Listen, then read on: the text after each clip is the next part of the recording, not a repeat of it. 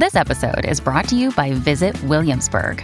In Williamsburg, Virginia, there's never too much of a good thing. Whether you're a foodie, a golfer, a history buff, a shopaholic, an outdoor enthusiast, or a thrill seeker, you'll find what you came for here and more. So ask yourself, what is it you want? Discover Williamsburg and plan your trip at visitwilliamsburg.com. It's just a conversation. It's just a conversation. Not a show. But it's definitely not a show. No, I wanted to. I mean, I've been wanting to have you on for a while for a whole host of reasons. But one of them I just want to talk about because it's like there's this thing that people assume, and I think a lot of people in our business probably subscribe to about the competitive nature of what it is we all do. And I don't pay an enormous attention to award season every year, but whenever I check in, they always try to sort of set it up as this kind of, this huge competition and this huge battle. And I got to say, tell me if I'm wrong, Diana. My fling with that world in 2006 was a pretty joyful experience. And I got to say, though, I think where my experience may have differed from our guests is that because we all got nominated for like kind of the same awards, the WGA award, the BAFTA, the Oscar, I'm sure there were a bunch. I feel like all we did was do shows for a while. Yes. But there is something about kind of traveling around the country, losing to great writers and a great movie. In my case, it was Brokeback Mountain and Diana Ossana and Larry McMurtry who wrote it. And it removed all tension because you guys were the movie that year. And so I just got to go to these shows. I got to get treated like royalty wherever we went, have a great time. Drinks were always free. Food was always free. And I got to know a whole bunch of, I guess, the people I was in ferocious competition with. But of all of them, I got to say, Diana Ossana was just absolutely one of my favorite people from that whole experience. And it was always kind of joyful to lose to you guys. Well, I remember, Josh, and I think I told you this, that was a brand new experience, really, for both me and Larry. Mm-hmm. Larry just didn't do that kind of thing. He just wasn't interested. And I'll tell you a funny story about his first film and trying to get into the premiere. But you were like my big brother, you resembled my brother. In fact, you're great big like him, tall and sort of bear-like. And I felt sort of really out of place. Mm-hmm. I'm an observer. I'm not a big on being, in front of the camera. I like being behind the camera, all that.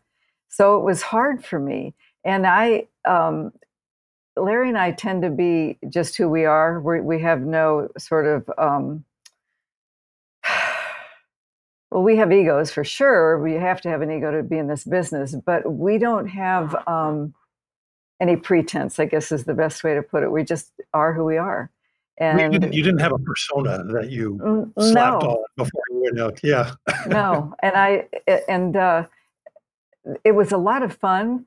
However, every time there was some sort of award thing, we'd be afraid that we wouldn't win and then afraid we would win. Does that make sense? Yeah, because if you win, you have to go up and say there stuff. You go. You have to talk. That's right. And, you try to say something a little different every time. Yes.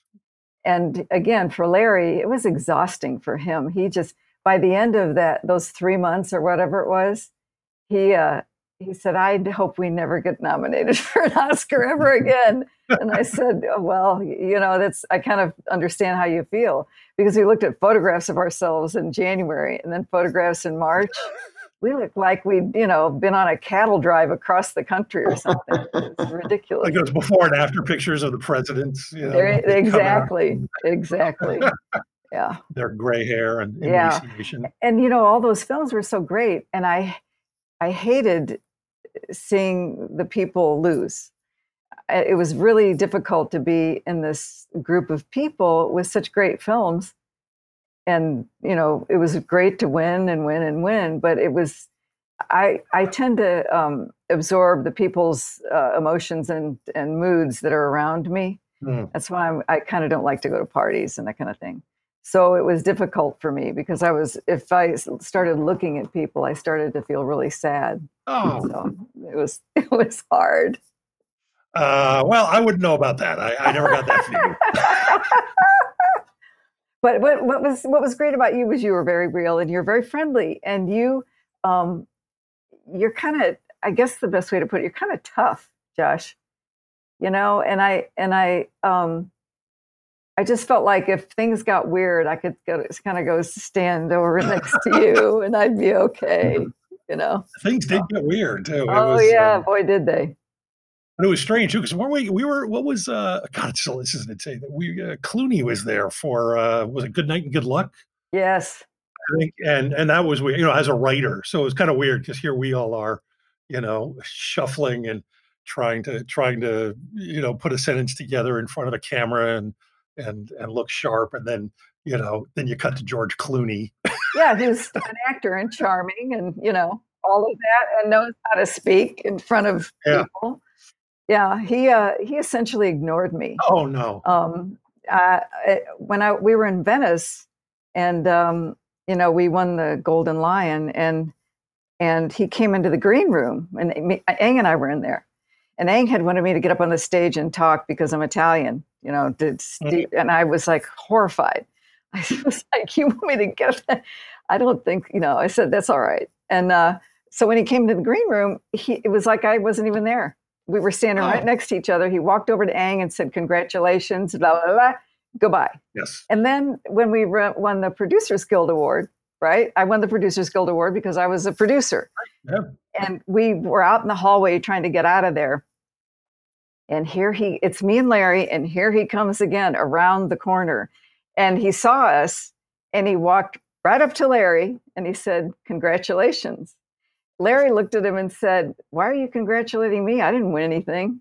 She won the award," because that's Larry, And he was so embarrassed. He was just flustered and at that point he didn't know what to say. So. Oh no! I hate hearing that because the one thing that really dazzled me about him is he had that skill that I guess Bill Clinton has, where he seemed able to remember every name of every person he had met. And he's very charming. Yeah, I mean, I had maybe, we had a few encounters. I think we had a drink one night before the BAFTAs.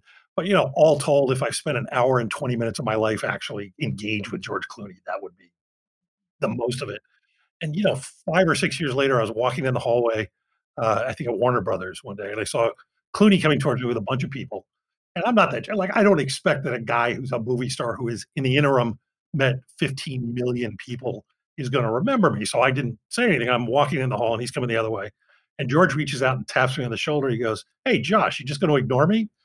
And I'm telling you, you will kill for someone like that. Well, that's so nice. It's really nice. I know. It's Larry and I actually had a creative meeting with him some years back in the late 90s.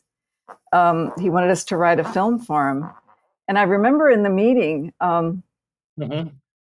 Larry and I went in, we sat down, and he started asking us questions. And I think about 5 minutes in, I began to answer one of the questions. And he looked at me like, "Why are you speaking?" I thought, I'm not like a famous person, right. And it's not important to me. But on the other hand, I am Larry's writing partner. Larry asked me to write with him. It wasn't like something I, auditioned for. And out of respect for Larry was pretty pissed off when we left. Oh. Because that's what he is. He's not like that at all, Larry. Yeah. And the fact that, he said that, here's what Larry said. He said, "Well, he's kind of a serial monogamist." And I said, "I see. Okay." And he said, "Women, I don't think he's interested in women really." And I said, "Well, that's okay too. But this wasn't about me being a woman. This is about me being a writer." Yeah. So anyway, that was the extent of that. I wish I had better stories to tell about him. I know. I'm sorry to hear that. We are, here with Diana Ossana, and you didn't just write Brokeback Mountain. You were, as you say, you were a producer on it, and you're the one you found the story. Correct? Is that my Yes, recollection? Been a while. absolutely, Yeah, yes. that movie because of you. I read the short story. A close friend of mine gave it to me, and Yeah. I read the story. I was stunned. It's slightly different than the version that Annie published in her collection of short stories. The only difference is in the collection, she added this prologue that's italicized prologue. Ennis is old. He's woken up from a wet dream, essentially. So you kind of know going into it what the story's about. Mm. But when we read that version, the first version in the New Yorker, that prologue wasn't in there. She put that in about a year later and sent it to us and asked us what we thought. And we said, it doesn't need that. What was great about the story was you're going along, reading along, and about a third of the way in, these two young men end up in the tent together. And everything just takes this geologic shift.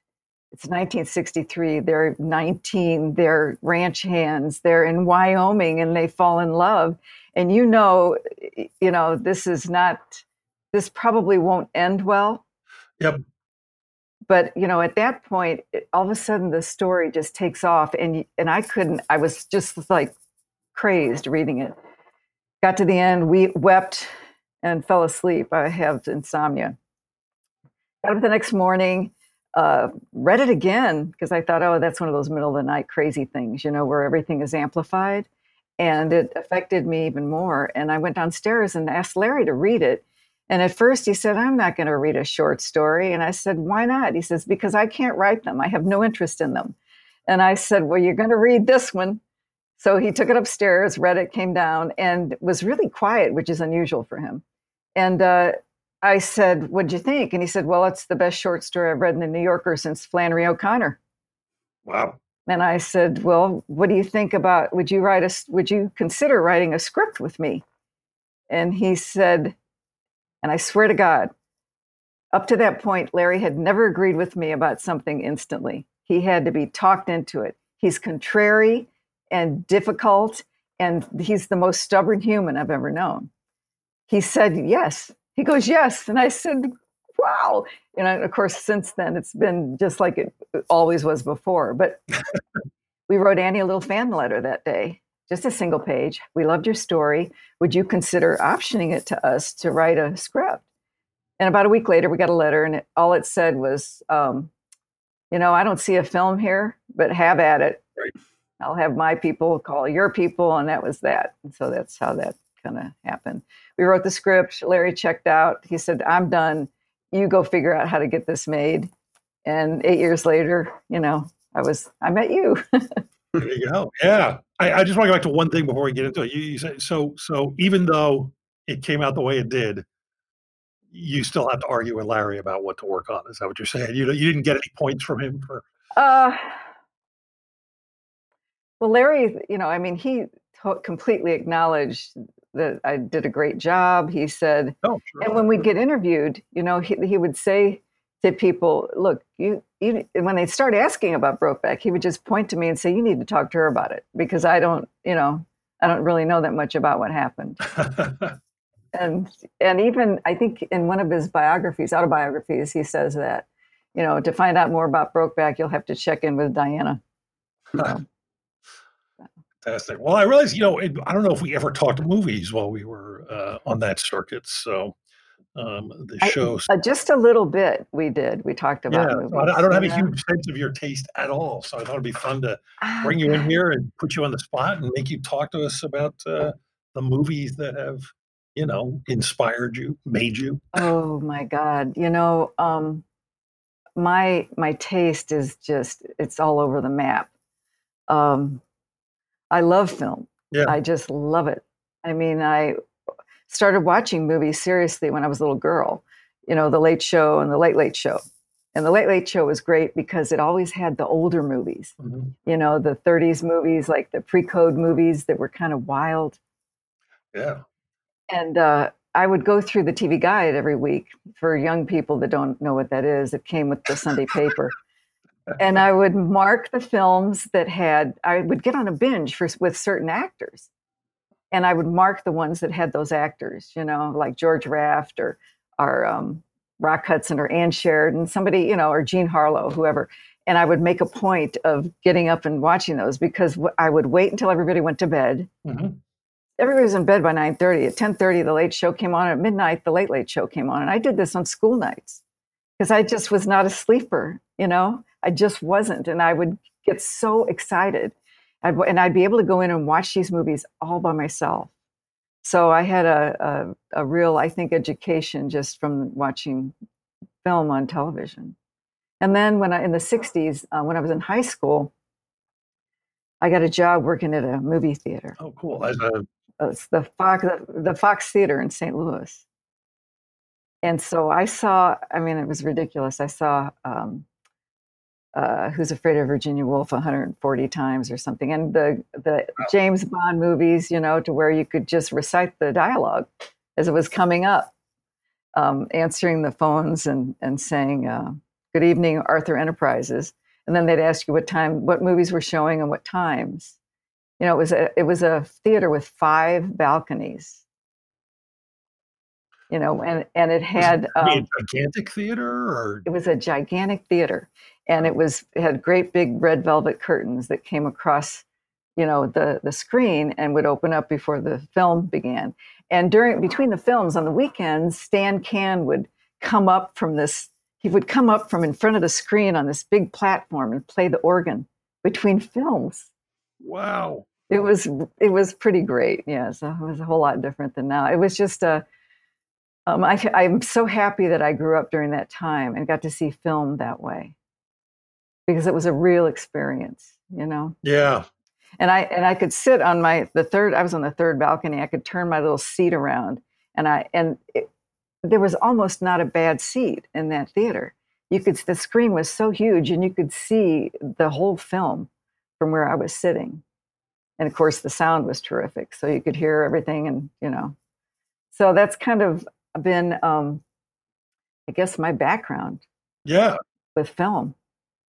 That's amazing. I can't, I'm still trying to, so were the balconies on top of each other? I don't know why. Well, they were tiered, and they got smaller as you went up. Got it. And if you were, on the 5th one, you practically needed oxygen. It was small. It was a small balcony, but, they were tiered so that you weren't looking at people in front of you or behind you kind of thing. Right.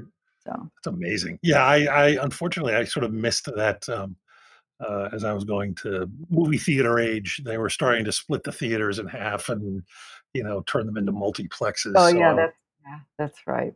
I would go to the places where you could see the remnants of what used to be that kind of grandeur, but now they were all chopped up into shoeboxes. So. Larry he saw some B&C films in Archer City at the Royal Theater, that's in the Last Picture Show.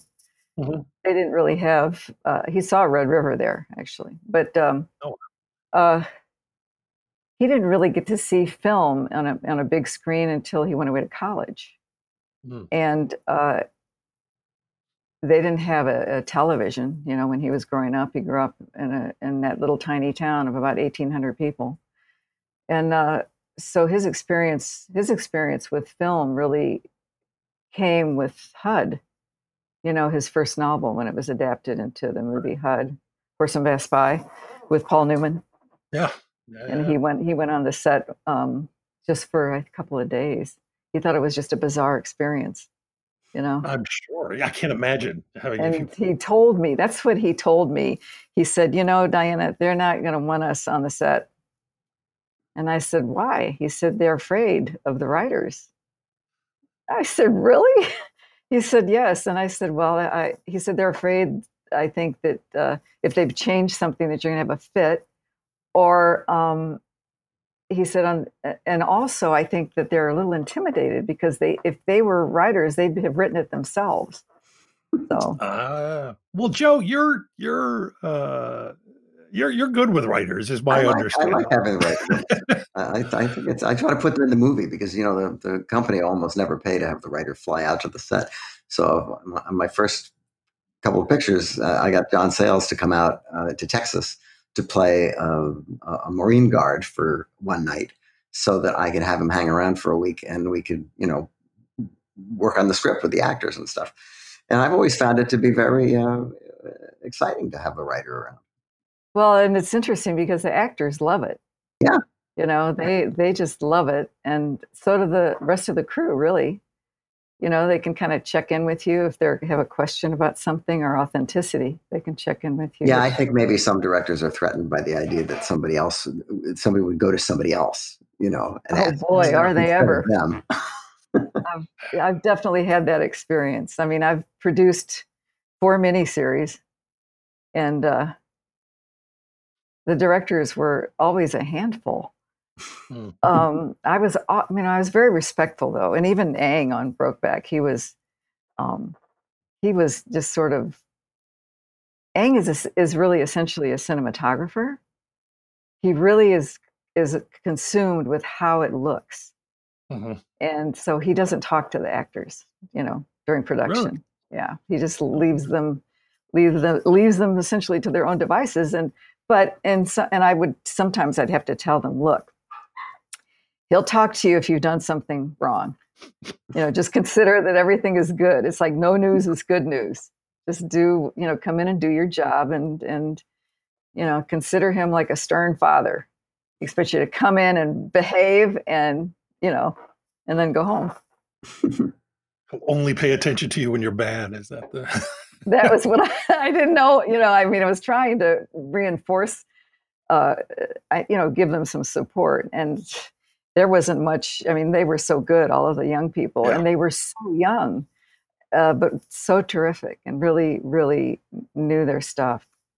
So, yeah, you definitely lucked out with an amazing cast in that one.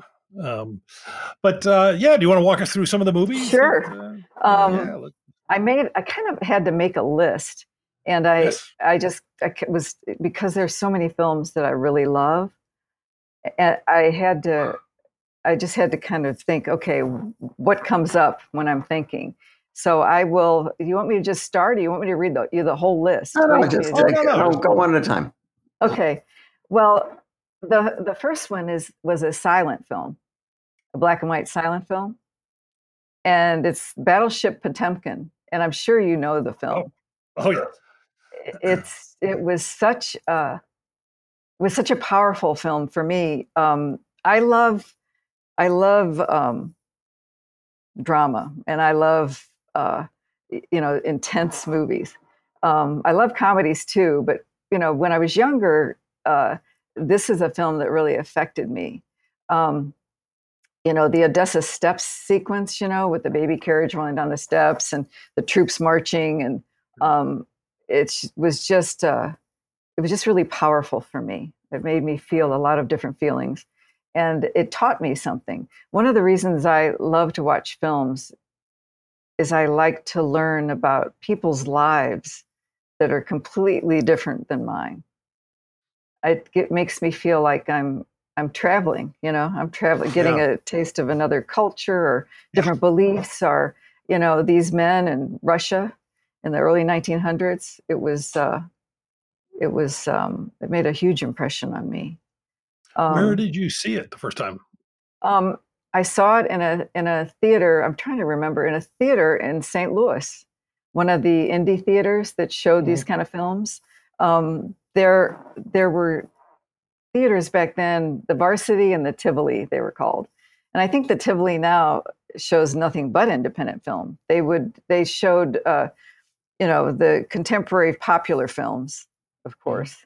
But then they sort of branched off and began to show these old movies, independent films, and I just thought it was really interesting to go see a black and white film with no dialogue, and just with music.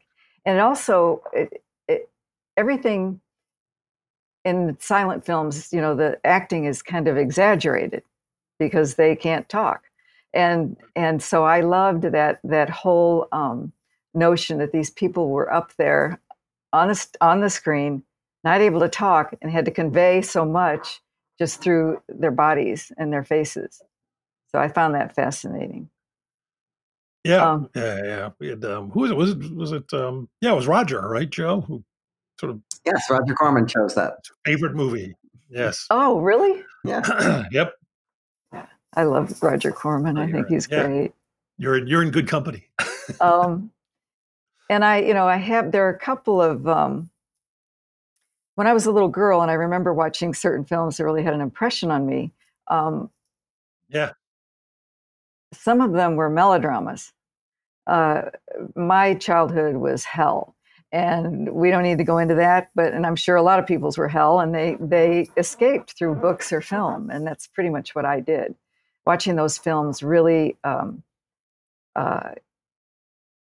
they let my imagination run. Mm-hmm. Because after I'd watched them, I would think about them and think about them and think about those people's lives and imagine them in the places that they were, which was way far away from where I was, and film noir was great too. I mean, that I got my first real the film that made a real impression on me, film noir wise, was an old film. It was a 1940s Raoul Walsh film. They Drive by Night. Mm-hmm. Oh yeah. Do you know that film? Sure. It's so good. It was, and Ida Lupino was in it, who I always thought was wonderful. And Humphrey Bogart, George Raft. I was a big George Raft fan, I think, before I was a Humphrey Bogart fan. Really? Yeah. That's unusual. Yeah, and because he made a lot of 30s films, 30s films and that kind of thing. And yeah, that was the film that made a real impression on me. Alan Hale Sr. was in that film too. I think he played Ida Lupino's husband. Mm-hmm. She's the one that she was the bad girl, the really bad girl. Yes. So that was one of my first film noirs that I remember. Yeah, that's a great one. And did you see that? I mean, were all these in theaters then? I saw that on television. On television, okay. In a late show, probably. Yeah. And then there was a movie. There are going to probably be a few more movies than 10 on my list here. There was another melodrama, I think, and I don't know if y'all are familiar with this. It was called King's Row. Oh, sure. Yeah. It was adapted from a novel. Ronald Reagan. It was adapted with great delicacy from a novel that was considered too dirty and too horrible to screen, and they had to make a lot of sacrifices. Right.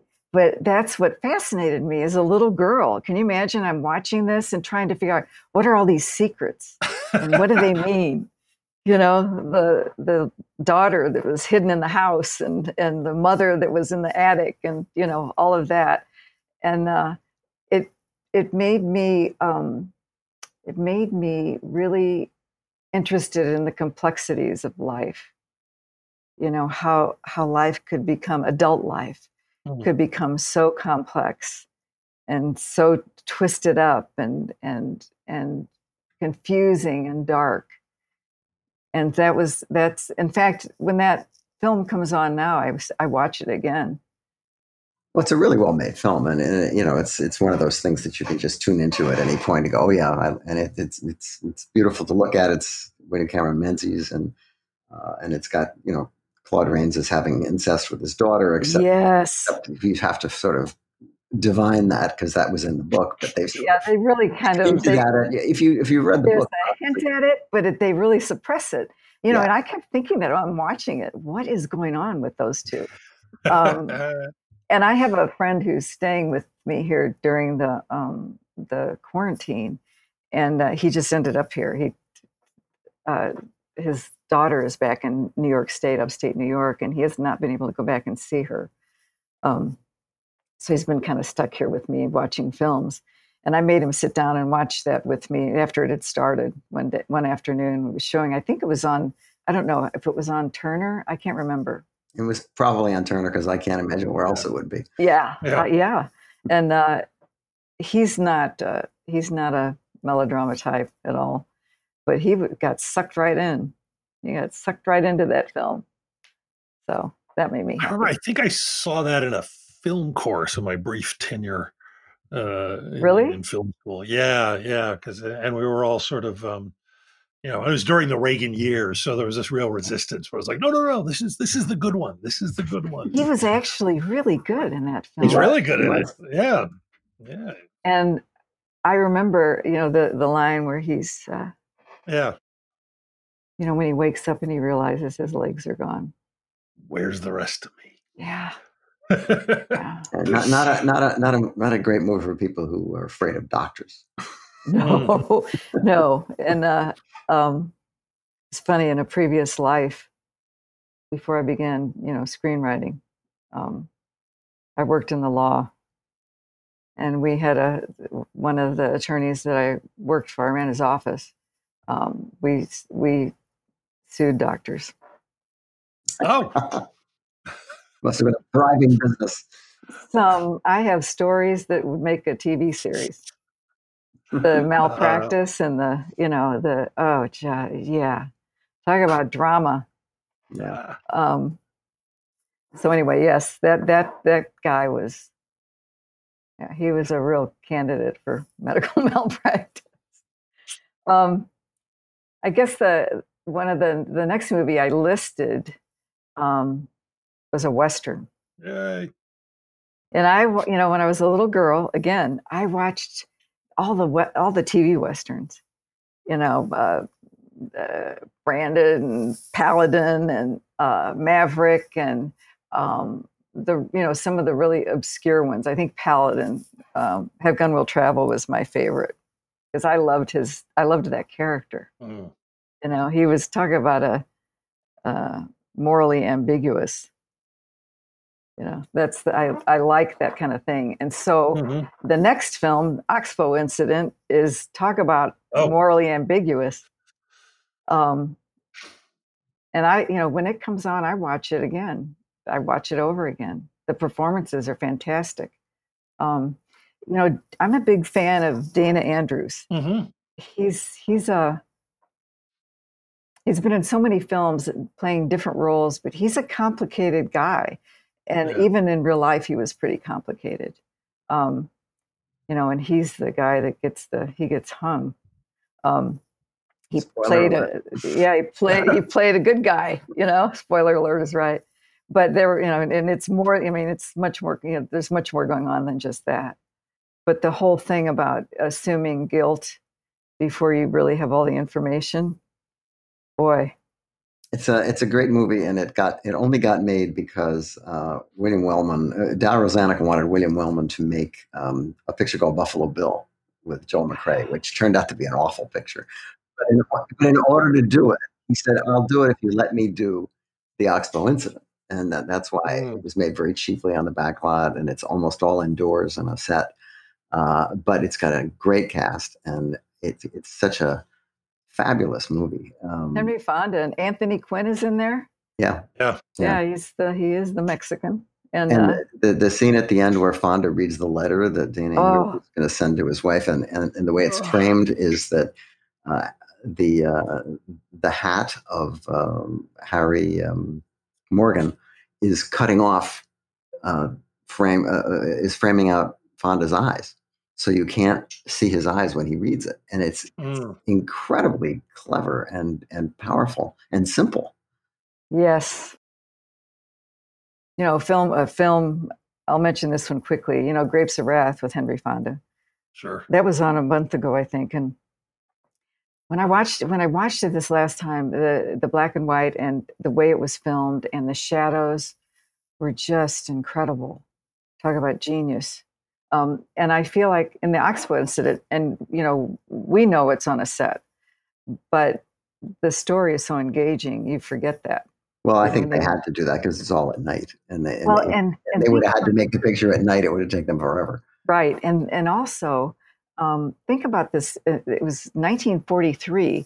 They didn't like to make films with a bad ending. They just they still don't today. They don't like the sad. But this was during the war. You really were supposed to be trying to cheer up everybody. That's right. That movie didn't cheer up anybody.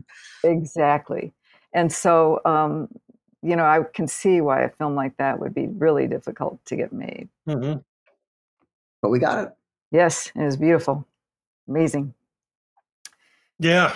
Yeah. There, And to back to, oh, sorry, go I just want ahead, to say, Josh. Dana, What were you going to no, no, say? no, I share your thing. Dana Andrews is so interesting to me because he was one of those guys that, kind of early on as a kid, you'd be like, oh, that guy, because he's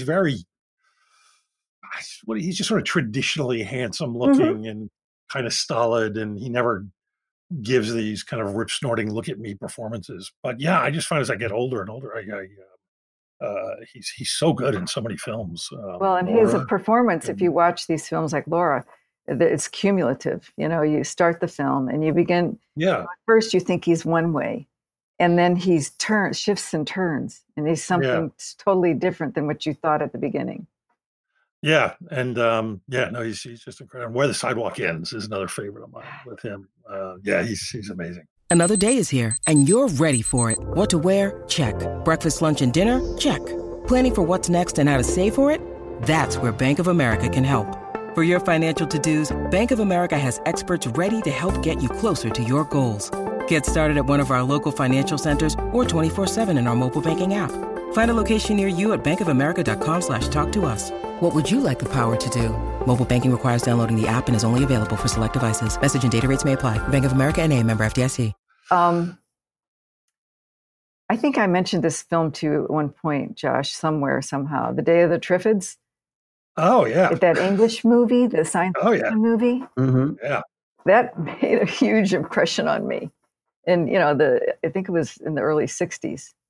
Mm-hmm. You see that in the theater? Yes, I was 13. Yeah, that sounds like a One of the age. one of the first films I saw in the theater. The very first film I saw in the theater was Moby Dick with my dad.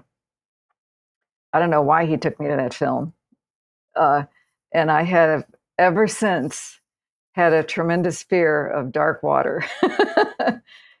So talk about a film making an impression on you. But Day of the Triffids, I went to see with some friends, and we were terrified. Being 13 years old and seeing these huge plants that eat people and make everybody blind, which is always a bummer. And then people would, later on, after the movie, I remember we were talking, and I said, well, if we had to lose one of our senses, which would be the one, that you could live without? And nobody said blindness. Nobody. Yeah. No. And that, was interesting about that. As the years went on, and because that film made such an impression on me, I paid attention. There were radio adaptations of that novel. I think 2 or 3 different ones. And I a BBC TV series. Yeah, there was a mini series, I think. Yeah, and they've done it a couple times with obviously a little bit more money than they had to make the first picture, but it's really quite good. Yeah, and there was a kind of a not so good sequel, Night of the Triffids, I think it was called. And oh, really? Yes. I think that was in the early 2000s. Now, Joe, are you talking about the because there was 2 BBC? There was a BBC version in the 80s, and then there was one in like 2009. Yeah, I was thinking of the one from the 80s. Yeah. Okay. Yep. I sort of remember that. Yeah. What is it about that movie? I remember seeing the movie, and then as a kid, and then having to read the book, and chowing down on that, and then the radio thing, and there was a black and white Marvel comic adaptation of it, I think. Well, that's true of John Wyndham's books, though. I mean, they're the Village. How many times have they made Village of the Damned? I mean, his stuff is just, it's still good. Yes. There's something about it that's really compelling, and there's also that thing about those British country towns. I don't know what it is. They're such cheerful little dull places when you drive through them, but they're so evocative and so great in movies, and every 4th episode of the old Avengers TV show, they come to some little town and something very strange is happening there in between all the tea that they're drinking. Did you say the Avengers? Yeah. The Avengers TV show. Yeah. Diana Rigg is Larry's heartthrob. Oh, really? Yes. Oh, mine too. In fact, mine too. I printed some pictures for him to stick up above his desk to gaze at her. I'm a big science fiction fan, and so I think that seeing that film so young, I spent a lot of my teenage years, my reading years, grabbing every piece of science fiction I could get my hands on. Talk about something that stimulated your imagination. You know, like Arthur C. Clarke and Childhood's End and Robert Heinlein and Harlan Ellison, who was amazing and dark and hard, you know, his stories. And that for me, I think I probably read every science fiction short story and book that existed in my teenage years, because I was a rapid reader, and I read when I was in grade school, I'd read 10 or 11 books in a couple of weeks. And you were up all night. No wonder. Yeah. And Larry's was the same way. When I met Larry, he had stacks of books, next to his bed, 5 or 6, which is exactly how my life has always been. I had 5 or 6 different ones going at once. But that Day of the Triffids, the John Wyndham novel, that inspired me in my teenage years to really get into science fiction. Yeah, no, it's great. I'm going to mention somebody, and I don't know, Joe, how you feel about Douglas Sirk. I love Douglas Sirk. In the 50s. Yeah. And my friend Will, who's here, I made him watch some Douglas Sirk films. When they'd start out, he'd look at me and go, "Really?" Well, sometimes people don't get the irony. Yeah, and the fact that the kind of emotion, the exaggerated emotions in those films, I think they inspired a lot of the filmmakers in the 70s. Written on the Wind and Magnificent Obsession. Written on the Wind is crazy. It's an that film is crazy. With one of my favorite movies. Dorothy Malone. Yes. Oh my God. That oil derrick. Oh. Yes, stroking her oil derrick. Oh my God. Well, Almodovar is very, very, very big on Sirk, and there's a whole lot of European directors, particularly, who love that period of Sirk's stuff. You know who else was influenced by him was John Waters. Yeah. Oh, sure. He loved him. I mean, he loved the sort of those melodramas. Yeah. But again, those were extreme examples of people's lives that weren't like mine. These adults that were, I used to wonder when I was a kid, I think, God, how could they be that much in love with somebody and act that ridiculous? I didn't get it. Of course, I didn't get the hormones yet. So, but now looking at them now, now that I'm older and introducing someone to them, even though he was sort of, rolling his eyes and that kind of thing, he couldn't stop watching them because you want to see what happens to these people. And a lot of them are remakes of pictures from the 30s, because when he got to Universal, they said, let's dust off some of those old John Stahl pictures that they would Claudette Colbert and remake those. And some of them are remakes and some of them are not. My favorite is a picture called "There's Always Tomorrow." Yes, Stanwyck and Frederick Murray. Yes, in which her he's married to Joan Bennett, but he meets his old flame, and they are obviously very attracted to each other. And his kids, who are always portrayed as horrible, thankless beasts in certain movies, do everything they can do to destroy their relationship. Well, then isn't that pretty much all that heaven allows? That's what happens. It's a theme.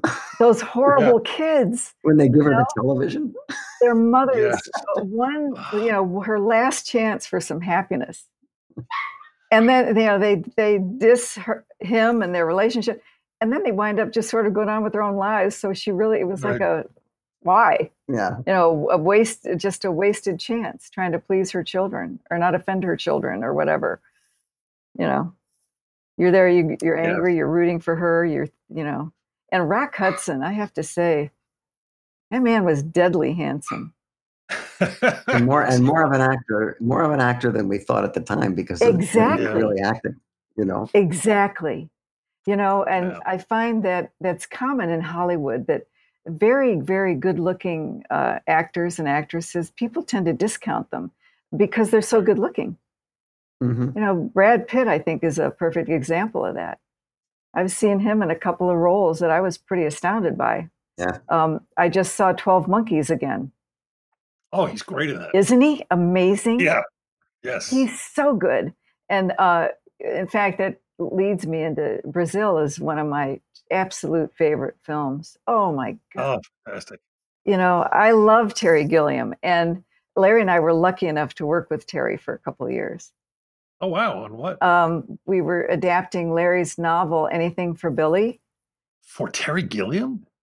Yes, for Terry. Have you read that book? Doing a Billy the Kid movie? Did you read the book? Yes. The book is it's a satire of a dime novel. You know, the chapters are two or three pages long, and everything is very exaggerated in it, and just like a dime novel. And it's essentially it's a story about on the surface that's what it is, but it's really about the difference between life experiences and the imagination. Writers who pull things from their imagination that they've never experienced, as opposed to writers, you know, it's like they tell you there's this stupid cliche: write what you know. Why would you want to? Why would you want to write what you know? Exactly. And what is that anyway? I know. And wouldn't it be more fun to write what you don't know? So you know, and the protagonist Ben Sippy has been writing dime novels. Right at the very beginning of the book, you know this right away. He's in Philadelphia writing dime novels. And he wants to, his awful family, he wants to get away from them. And he decides to go west and have the real experience and thinks that's going to make his writing even better, right?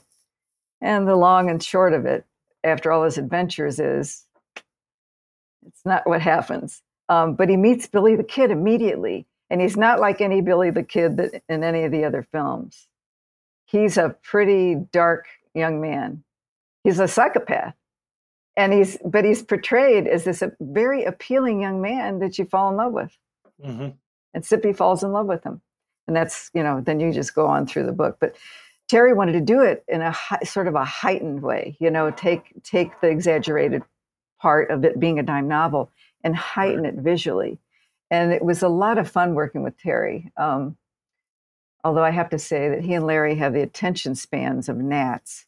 And when we'd be in the hotel in New York, you know, we all three would get this really nice hotel room to work on the script. And about 15 minutes in, those two would sort of wander off be looking out the windows at Central Park. And I'd have to herd them back to the table. Hey, hey, hey, hey. You know, but he's just a wonderful man. We even visited him in London, and he's so different from, you'd think he was just insane, right? Because his films are just so wildly, imaginative. Yeah. He leads a very conventional life. He has a wife, a lovely wife, lovely children, a very sort of traditional, conventional home. But his life, we were sort of startled at how conventionally he lives. But it was refreshing in the sense that it made you know that everything in all of that comes right out of his crazy imagination, you know? Yeah.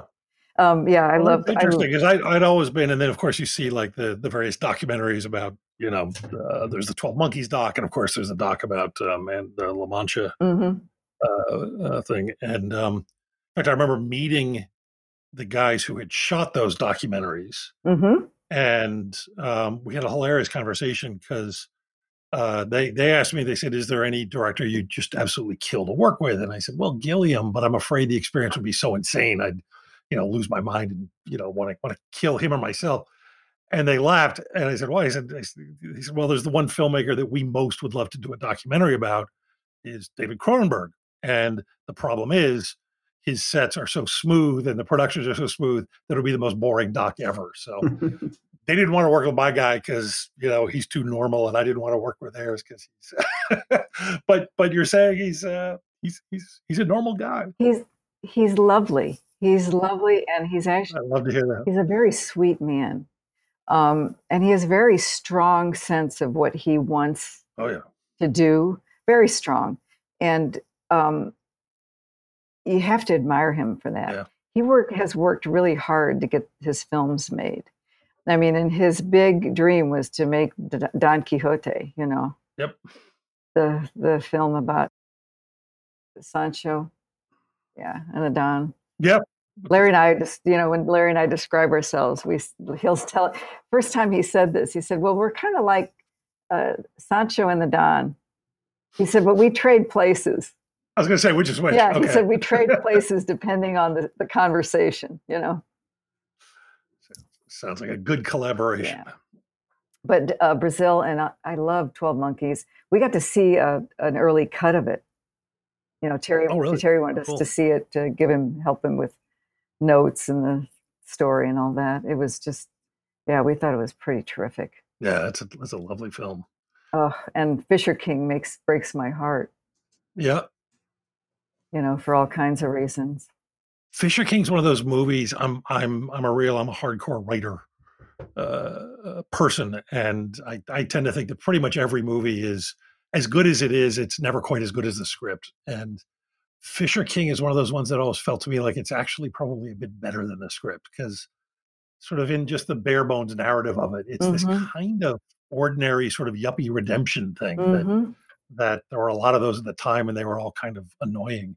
But it's just so heightened in that film; it becomes something else entirely. It's so heightened because of that Robin Williams character, you know. Yeah. And who would have thought? Makes you see homeless people a lot differently. Yeah. Although I've always felt sorry for them. Yeah. I'm always giving them money. Oh, that's right. It's got that remember the great speech, the Tom Waits speech about a sort of traffic sign. Yep. Yeah. The skipping right to backwards a little bit to Dr. Strangelove. Oh yeah. I could watch that thing over, and I, you know, my nieces and nephews, there are 4 of them, and before the quarantine, they'd come over every Friday, and we would introduce them to films that they'd never seen. They range in age from 20 to 27, and the 20-year-old is majoring in film, and so we show them films they've never seen before, and one of them was Dr. Strangelove right before at the beginning of this year. How do they go over? Well, my one nephew was a little confused by it, Josh, but Josh is a very sort of down to earth, very literal young man, you know. So we had to talk a lot about it the next Friday that they came over, but everybody else loved it. They just thought it was wild, and they were fascinated by the fact that Peter Sellers played all those characters. So they became Peter Sellers fans. I just loved that, you know. So I could recommend a bunch of movies for them to watch with Peter Sellers. Yeah, yes, there's a great rabbit hole. And I remember it, you know, the first time I saw it was in St. Louis. I used to go to the Cinerama with my friends, and it wasn't at the Cinerama. It just reminded me that I saw 2001: Space Odyssey at that Cinerama. And I didn't think that was a particularly great film at the time. But the visuals in that movie, I felt like I was on acid. And although I had never taken acid, but I had a friend with me who was on acid. My friend Dougie, we went to see it there. And those visuals, you know, the visuals, those whatever those effects were that they did with the lights and everything, they were almost hypnotizing. And I remember, you know, thinking to myself, what kind of special effects? Are these special effects? What is going on here? You know, with the sets and all of that business. Yeah. But yeah, I saw Dr. Strangelove. I'm sorry, I just went off on a tangent. My brain I'm going here and there. Dr. Strangelove, I saw it at a traditional theater, and thought it was such a dark comedy, And I found myself thinking, because it was about Russia. And as a child, we were hiding under our desks, Right. thinking about, in the Cuban Missile Crisis, all of that. That was profound, by the way, being a kid. You never forget that. And so seeing that movie, I was 15 when I saw it. Past the, that scare, but still, that was still there, the Russian thing. And it really lightened the fear about all that. Just That was kind great, of, just with the mockery. He was kind of making, yes, oh, that's wonderful. Yeah, gives you a whole new perspective about it. Yeah, I love that. It's a real education, I thought. And of course, in the, when we get into the 70s, there's so many amazing films in the 70s. My God. The Deer Hunter had such an effect on me. My first husband had gone to Vietnam and came back damaged mentally, and he never recovered. And so when I saw that film, it affected me for probably 3 months after. I couldn't get it out of my head because it was the Christopher Walken character was so similar to what my husband had been through. Not that he was, playing Russian roulette in the brothels of Vietnam, but when he came home, he was like night and day. He was and he never recovered. We divorced a couple of years later. It was like he was the love of my life, and for me, it was my great tragedy, that I lost him. But that film captured all of that in a really affecting way for me. The other films in the 70s, the Godfather films. I've heard of those. I love the second one. The second one is incredible. And I had seen them. Of course, on the big screen, and they were just fantastic. Being Italian, of course, that they were very affecting for me. Although growing up, I was offended by the fact that everybody thought Italians were in the mafia when I think 2 or 3% of them are. But it was a very romantic version of the mafia. And why I mention it now, when I was thinking about movies and the movies that affected me so much, you know who Joe Bonanno was, right? The gangster. Yeah, gangster. Sure, yeah. He was in Tucson in the late 70s and early 80s. And I worked for an attorney after I came here, criminal lawyer, who represented Joe. And Mr. B would come into the office, he'd come in for his appointments, and he'd sit in the lobby and talk to me because he knew I was Italian. And he'd start bringing me flowers whenever he'd come for his appointments. And we talked about those films. Holy cow. And realized, wow. I realized talking to him that I think Mario Puzo must have been influenced by Mr. B.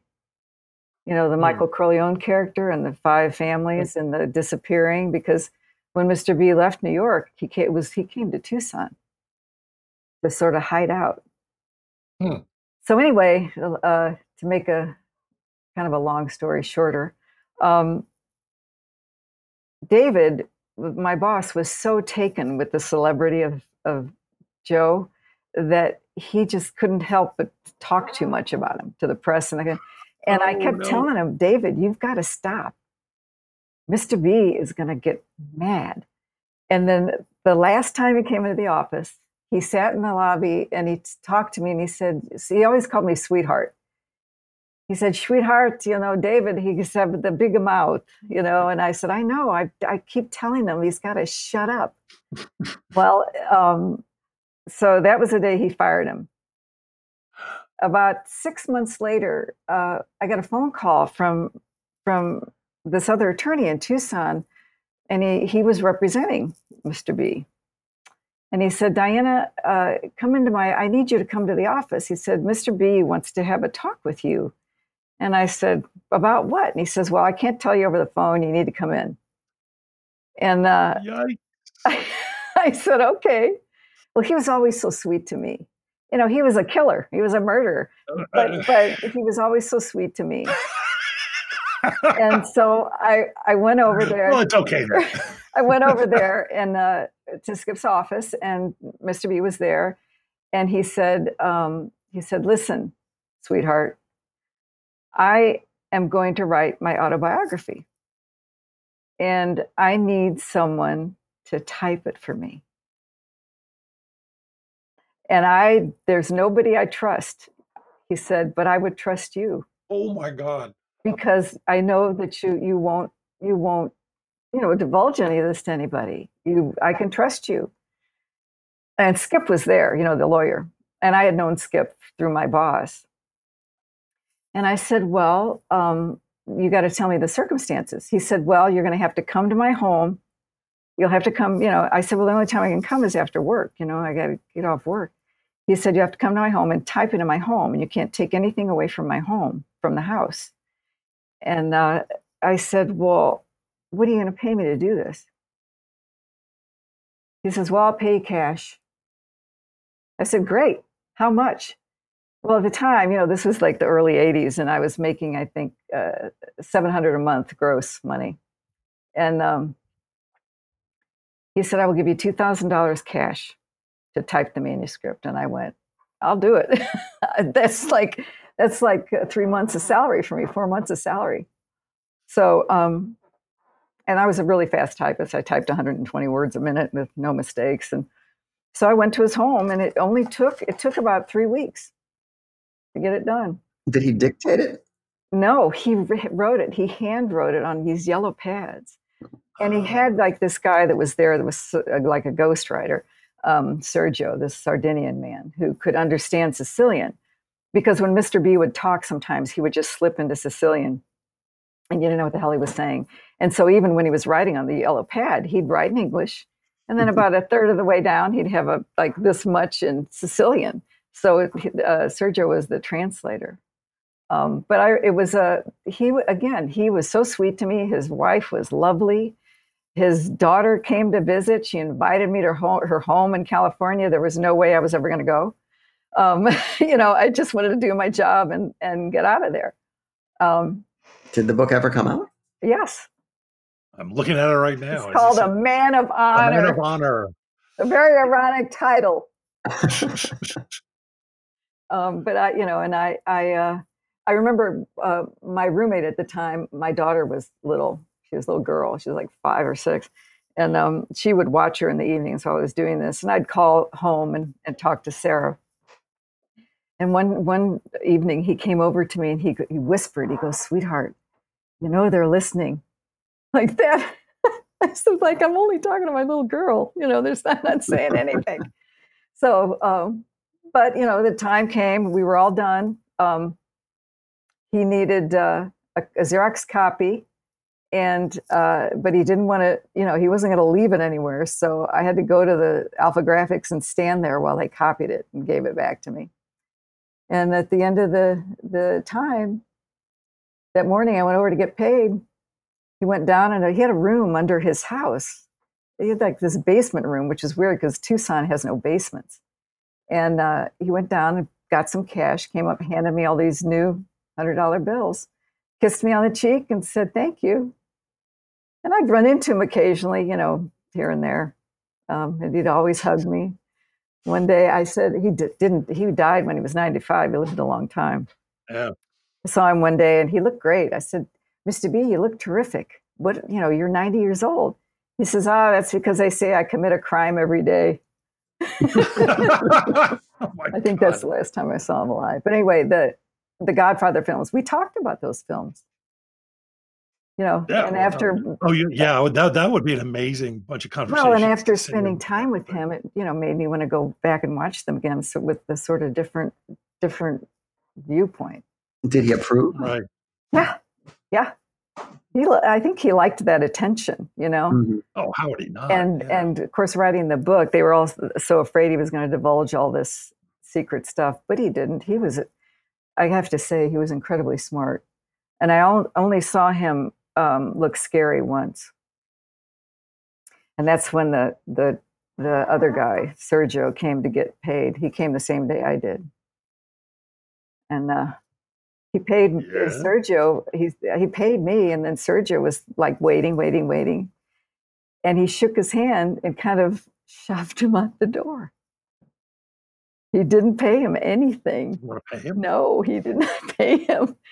And there was a big brouhaha about it. Some years later, the guy had a journalist write an article about it, and I don't know what happened to him, saying that Mr. B didn't pay him for all this work he did, blah blah blah.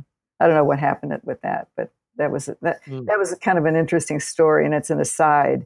But it really did affect my viewing of those films afterwards. Oh, sure, yeah.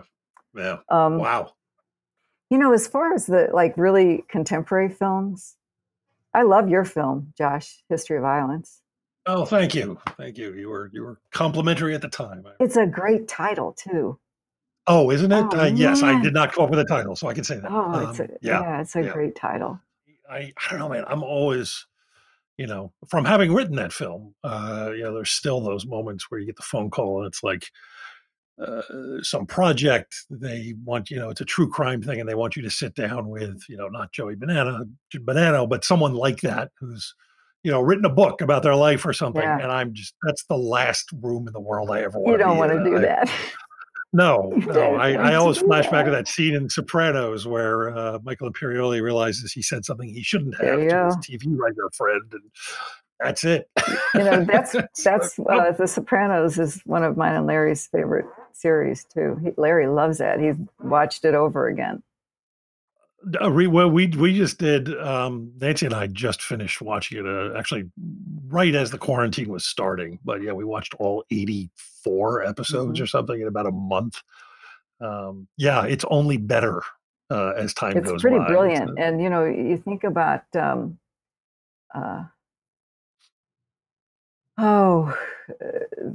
He was so good in that. He's in every scene in that series.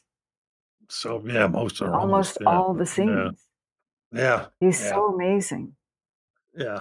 I think before I go, guys, I'd like to tell you a little bit about what Larry and I talked to him some about this, what we were going to do, and picked his brain a little bit. Yes. We were offered to do a remake of The Searchers. As a Western, I assume. Yeah, well, yeah. No, I don't know. You never know these days. Yeah, they remake, and it's an Alan LeMay novel, and the novel is different from the film. As novels tend to be. What? Yeah, yes. Well, this one's radically different in the terms of the ending, and really. Yeah. Do you want to give that away? Sure. I mean, I doubt that anybody will read the novel. People don't read much anymore, although I would recommend it. In the film, at the end, John Wayne his character has been saying all through the film that he's going, when he sees Debbie, he's going to kill her. Right. And then, of course, at the end of the film, he doesn't. He just rides up, picks her up, and off they go. In the novel, he kills her. What? So, Larry, when we were offered this and we started talking about it with each other, at that time, it always bothered Larry that John Wayne didn't kill the little girl at the end of the film. And I said, that would be a horrible ending. And of course, John Wayne didn't want to do that. He wouldn't do it. But now it's like 20 years later. So I said, what do you think about The Searchers now, Larry? He said, I really used to be irritated by the fact that he doesn't kill that little girl. But, over time, he says, I've overcome that. He says, now the only thing that bothers me about it is that it was filmed in the wrong location. Because all of his movies, all John Ford's movies are all in the Monument Valley. The Monument Valley represents the West, all the West. And it's quite beautiful, but and what is it, Fort Apache? You're just going in circles. You just keep going around and around, and they're going. You're supposed to be traveling for days, but you're in the same place. Yeah. So that bothered him. And the Last Picture Show, he used to think, his own film, he used to think it had too much music. The Hank Williams, the soundtrack. Mm-hmm. He was irritated by it again. Well, now he thinks it's a beautiful soundtrack. Fantastic. So it's funny how to say he's mellowed. I guess he's mellowed. He's Larry's never been like a mean or difficult person, except he'll be difficult with me. But he's very, he's got his opinions, and don't ask him for it unless you want it. It was always so scary going into creative meetings with him, because I never knew what he was going to say to people. He'd say something like, somebody would bring up an idea, and Larry would look at him and go, "Oh, that's absurd." And then you could see the man wanted to jump out the window, cut his throat, and then jump, kind of thing. But I was asking him, now that you're older, what are some of the movies that you really remember as a young man? And he said, well, Red River. He said he loves it when John Wayne says, "Take him to Missouri," And The Red Badge of Courage with Audie Murphy. Oh, really? Okay. Yes. Yeah. Think how much you would have liked it if you'd gotten to see the whole movie. Yeah. Yes. And I don't know. Happily, I'll stand in for the members of the audience who don't know what you're talking about. And go, what are you talking about? As a matter of fact, it's on Trailers from Hell tomorrow. No, it's what? It's on our Trailers from Hell. It's one of the trailers that I talk about starting, I think, today. Tomorrow.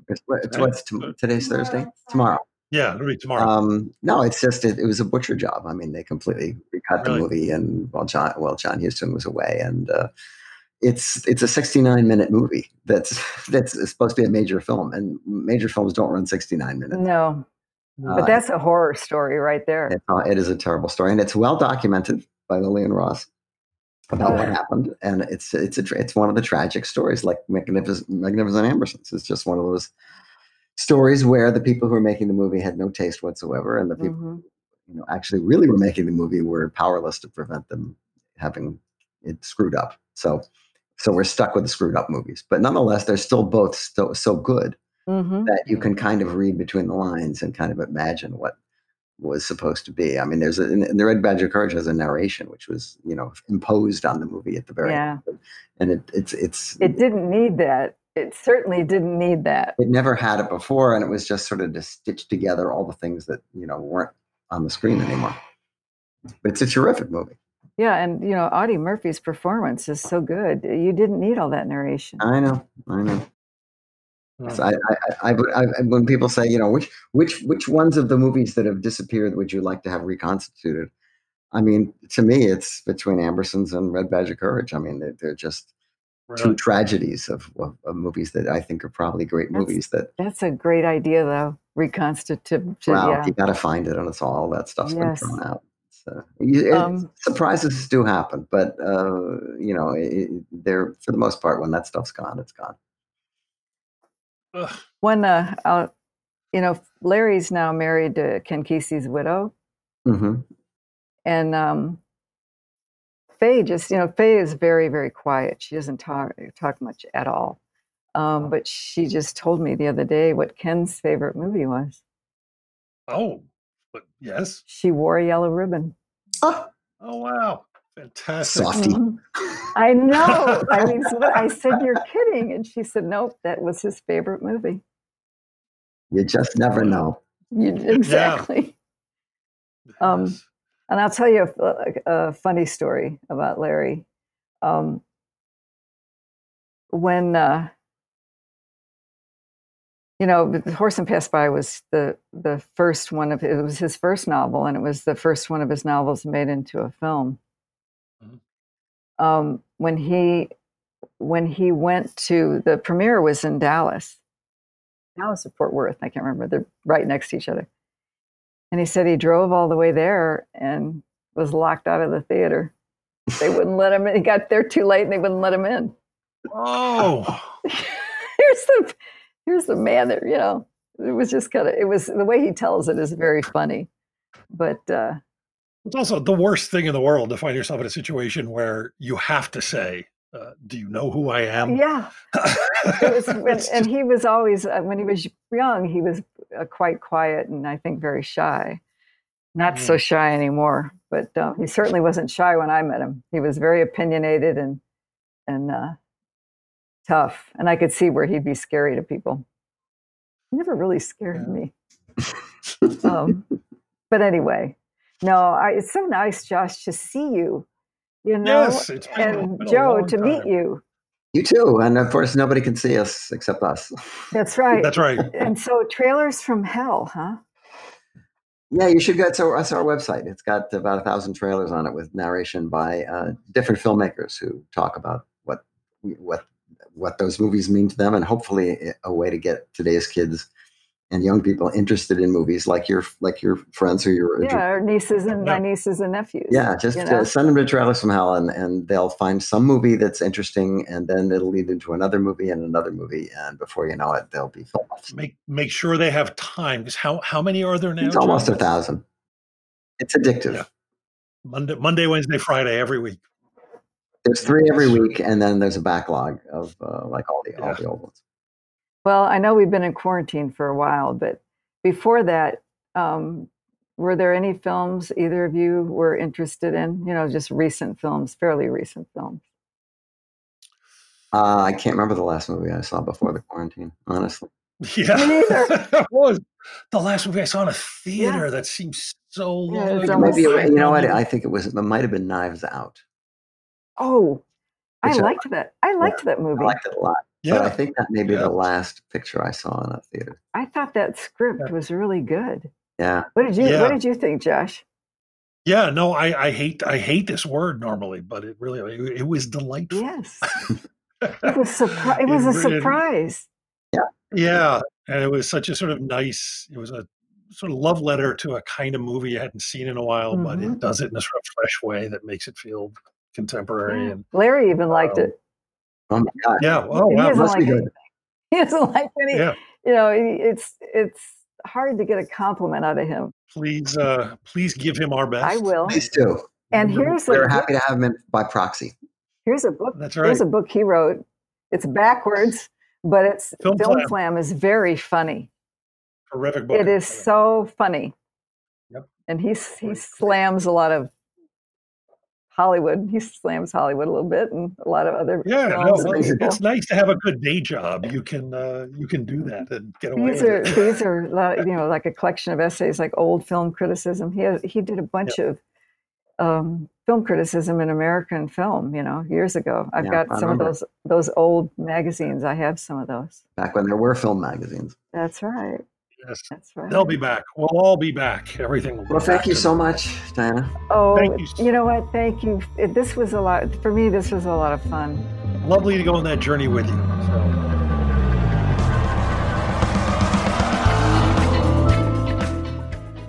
Our show was recorded from several well-stocked bunkers. We can't wait to get back to beautiful downtown Burbank. We're the official podcast of trailersfromhell.com, the best damn movie website there is. Our engineer is the composer Don Barrett, who also transmogrified, produced, and created our theme song. This is Josh Olson for The Movies That Made Me. Stay safe out there, folks.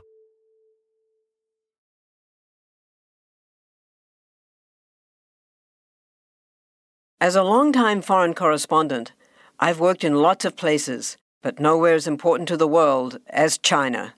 I'm Jane Perlez, former Beijing bureau chief for the New York Times. Join me on my new podcast, Face Off, U.S. versus China, where I'll take you behind the scenes in the tumultuous U.S.-China relationship. Find Face Off wherever you get your podcasts.